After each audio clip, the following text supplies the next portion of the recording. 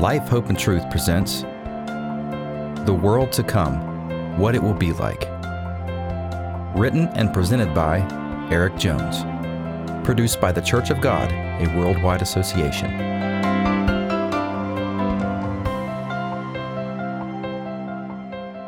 Chapter 4. How God Will Change the World, Starting with Israel. One of the Bible's major themes is God's relationship with the people of Israel. The 12 tribes of Israel descended from the patriarch Abraham. God had a special relationship with Abraham because of his faithfulness, and he promised to bless all the families of the earth through Abraham and to make his descendants a great people. Genesis 12 verses 2 through 3. This promise passed on to his descendants through Jacob, who became known as Israel. Under Moses, the 12 tribes entered a formal covenant with God. The people, as a nation, promised to faithfully obey his law, and God pledged to protect and bless them. God wanted them to be a model nation, an example to the world of the blessings that come from obeying him. The tribes later became a kingdom called Israel, but their national unity was short-lived.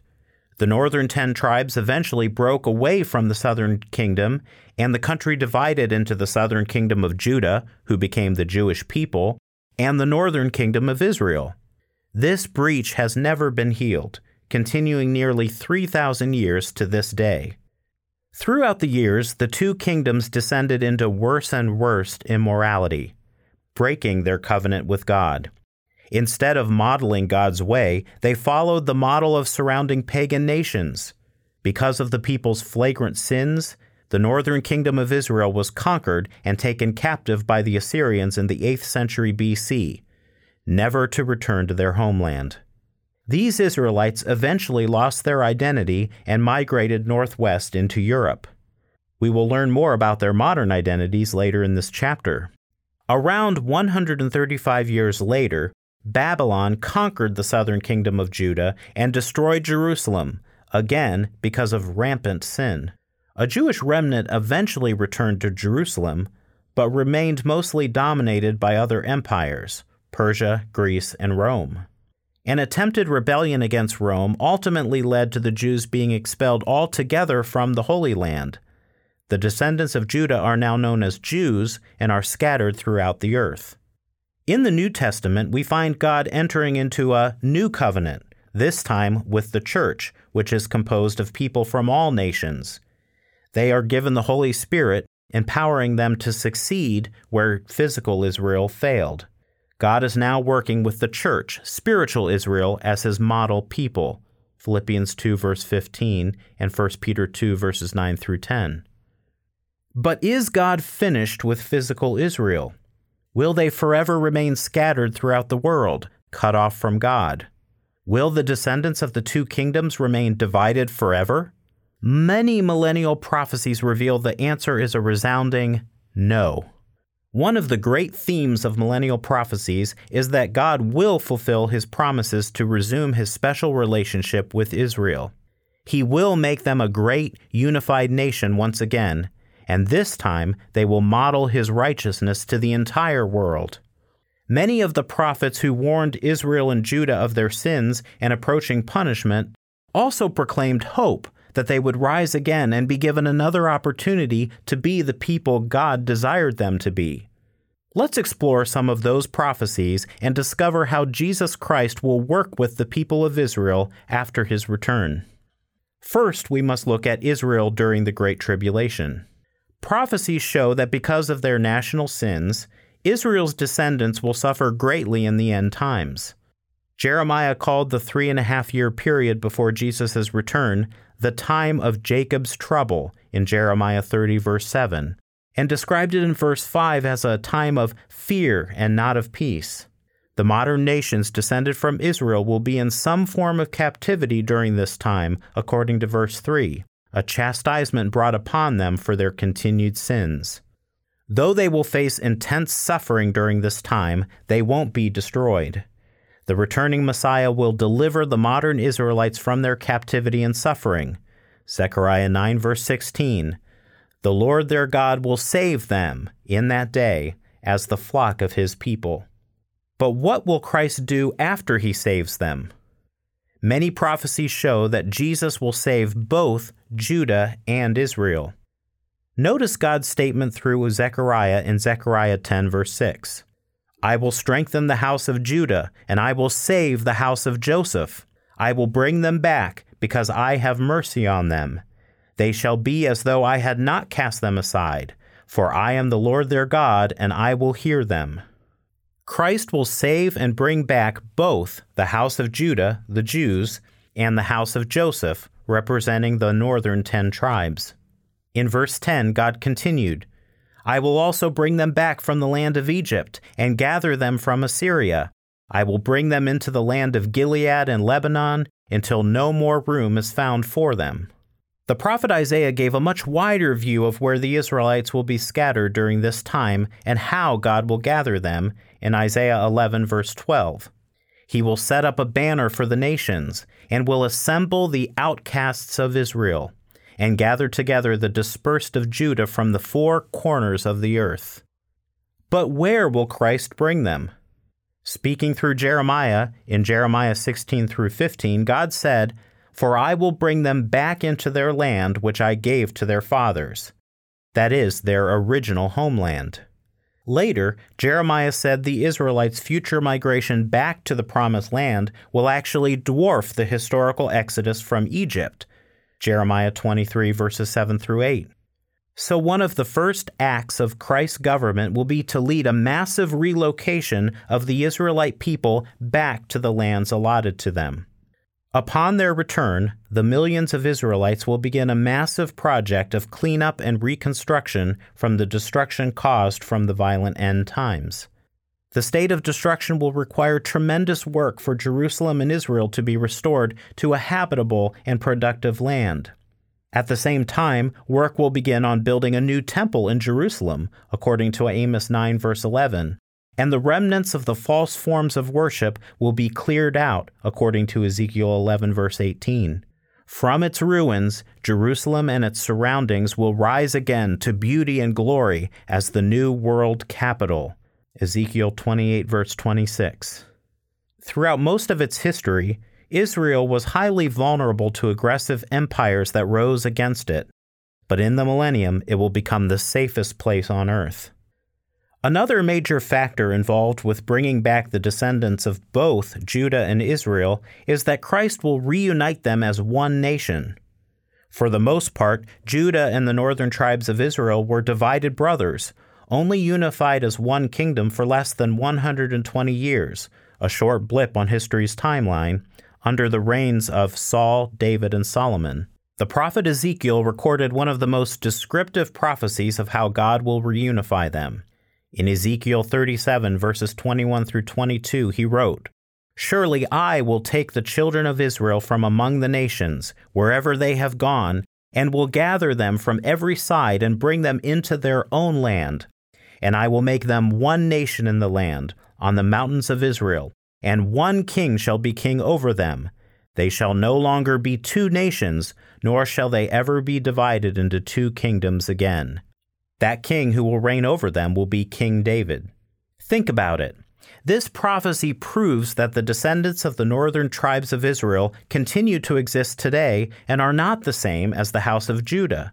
The descendants of Judah, known today as Jews, are scattered throughout the world, with a portion living in the modern state of Israel. So where are the rest of Israel's descendants, sometimes called the lost 10 tribes? A close study of history and prophecy shows the tribes of Joseph, Ephraim, and Manasseh are found among the English-speaking nations of the United Kingdom, the Commonwealth nations, and the United States. The other tribes continue to exist among the nations of northwestern Europe. You can learn more about the modern identity of Israel in our booklet, The United States, Britain, and the Commonwealth in Prophecy. So the Jewish people will be reunited with their lost Israelite brothers under righteous leadership, something they rarely experience throughout their history, and this will lead to the most significant reason for their restoration. Israel will become a righteous nation. God will give the reunited nation another chance to fulfill his original purpose for them, to model his way of life to all nations. And this time they will. Ezekiel reveals how God will begin this spiritual transformation in Ezekiel 39, verses 27 through 29. When I have brought them back from the peoples and gathered them out of their enemies' lands, and I am hallowed in them in the sight of many nations, then they shall know that I am the Lord their God, who sent them into captivity among the nations, but also brought them back into their land, and left none of them captive any longer. And I will not hide my face from them any more, for I shall have poured out my Spirit on the house of Israel, says the Lord God. This spiritual transformation will begin by Jesus Christ's revealing that He is their God. After bringing them back to their land, He will make His Holy Spirit available to them, which will give them the power to transform their lives. At that time, the new covenant will apply to all Israel. Jeremiah 31, verses 31 through 33. Behold, the days are coming, says the Lord, when I will make a new covenant with the house of Israel and with the house of Judah, not according to the covenant that I made with their fathers in the day that I took them by the hand to lead them out of the land of Egypt, my covenant which they broke, though I was a husband to them, says the Lord. But this is the covenant that I will make with the house of Israel after those days, says the Lord. I will put my law in their minds and write it on their hearts, and I will be their God, and they shall be my people. This is confirmed in the New Testament in Hebrews 8, verse 10. Israel will be offered a loving family relationship with their God and have the opportunity to have His law imprinted on their hearts and minds through His Holy Spirit. Having His Spirit and living by His law will totally transform Israel and Judah into a nation of spiritually converted men and women. Hundreds of years after the prophets wrote about Israel's future conversion, the Apostle Paul confirmed that God has not forever abandoned physical Israel. In Romans 11, verse 2, he wrote, God has not cast away His people whom He foreknew. Paul then echoed the prophet's message that God will indeed work again with Israel after Christ returns. In verses 26 and 27, he wrote, And so all Israel will be saved. As it is written, the deliverer will come out of Zion, and He will turn away ungodliness from Jacob. For this is my covenant with them, when I take away their sins. You may be wondering, what does this have to do with my future and the future of the rest of the world? Is Christ going to focus only on Israel and ignore everyone else? What is the significance and God's ultimate purpose behind Israel's national conversion?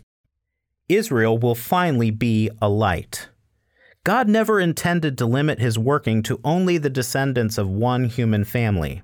When God placed Israel in the Promised Land, He told them to be careful to observe the law He had given them, not only for their own good, but as an example to other nations.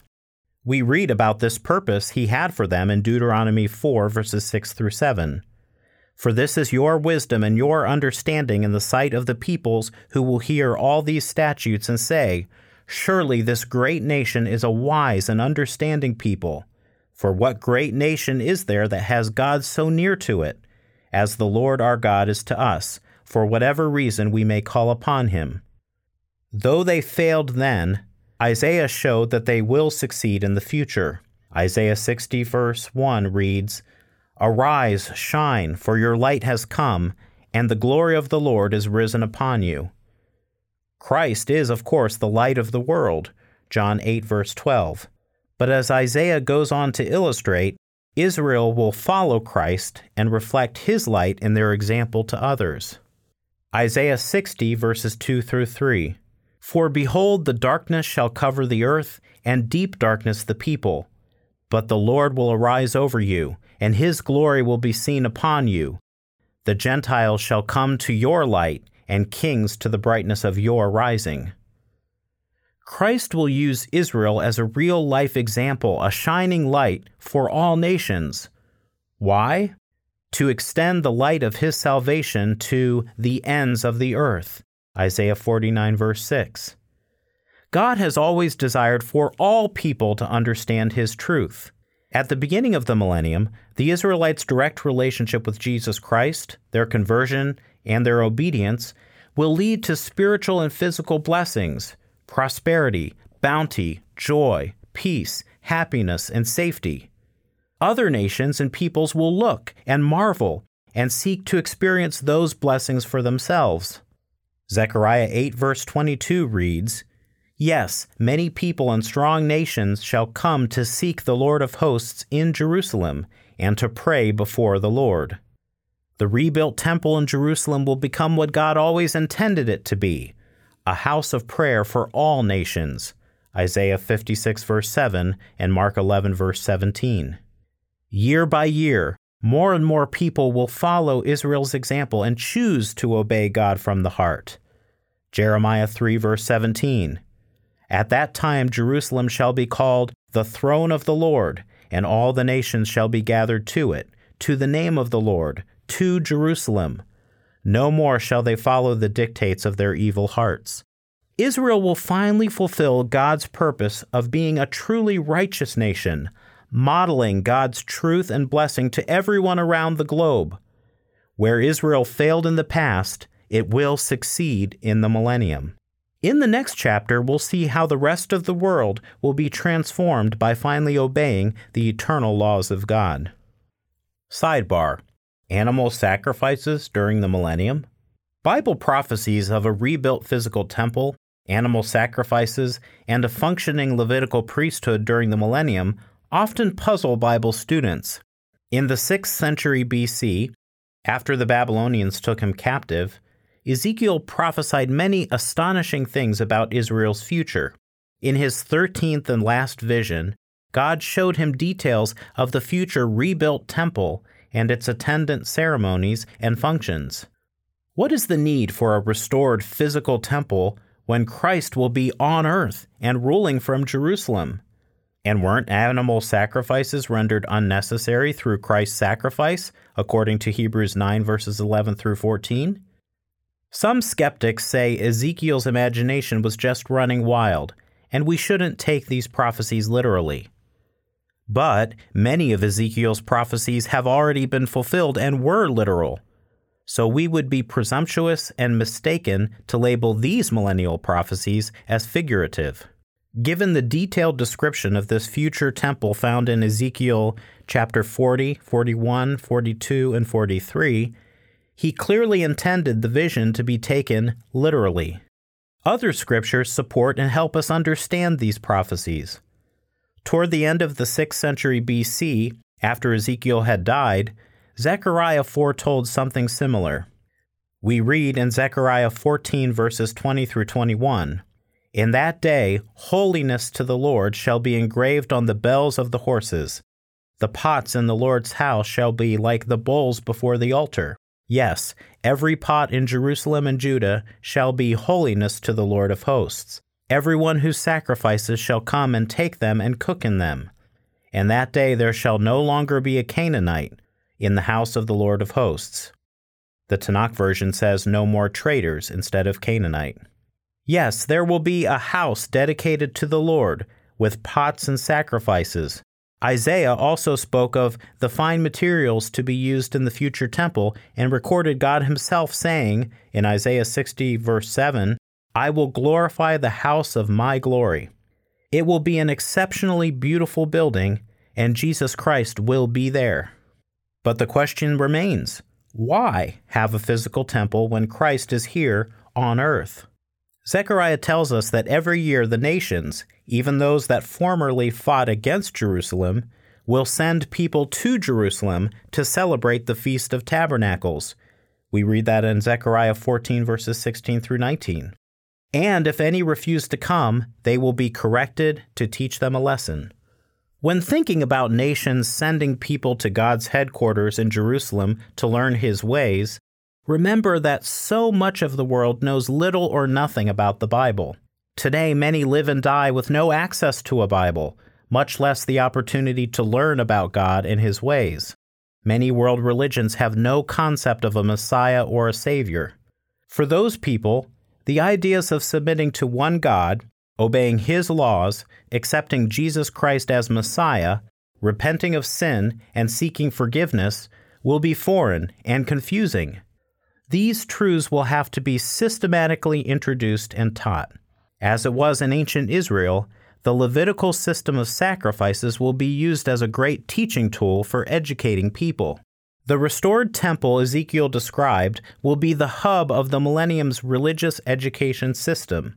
Through the physical rituals of the original temple, Israel learned basic concepts about God, His law, and His way of life. Just as the sacrifices in the past pointed forward to the perfect sacrifice of Jesus Christ, so those same sacrifices in the millennium will point back to it. As Paul noted in Galatians 3 verse 24, the law was our tutor to bring us to Christ. It seems the millennial temple will exist to assist people in learning by progressing from an old covenant arrangement, replete with animal sacrifices and a sacred building, to a new covenant understanding of Jesus Christ, repentance, conversion, and eternal life in God's family. Ezekiel's vision ends with these striking words recorded in Ezekiel 48 verse 35. The name of the city from that day shall be, The Lord is there. And God will be there for the great masses of people who come to Jerusalem to learn His ways. Almighty God has set His hand to bring many sons to glory, and He will use the physical temple and sacrifices as a tool to that end. Truly God's ways are marvelous. He knows what people need to accomplish His plan, and the restored temple shown in Ezekiel's vision is but one stepping stone in its fulfillment. Thanks for listening. For the next chapter of this booklet, continue with Episode 5 of The World to Come, What It Will Be Like.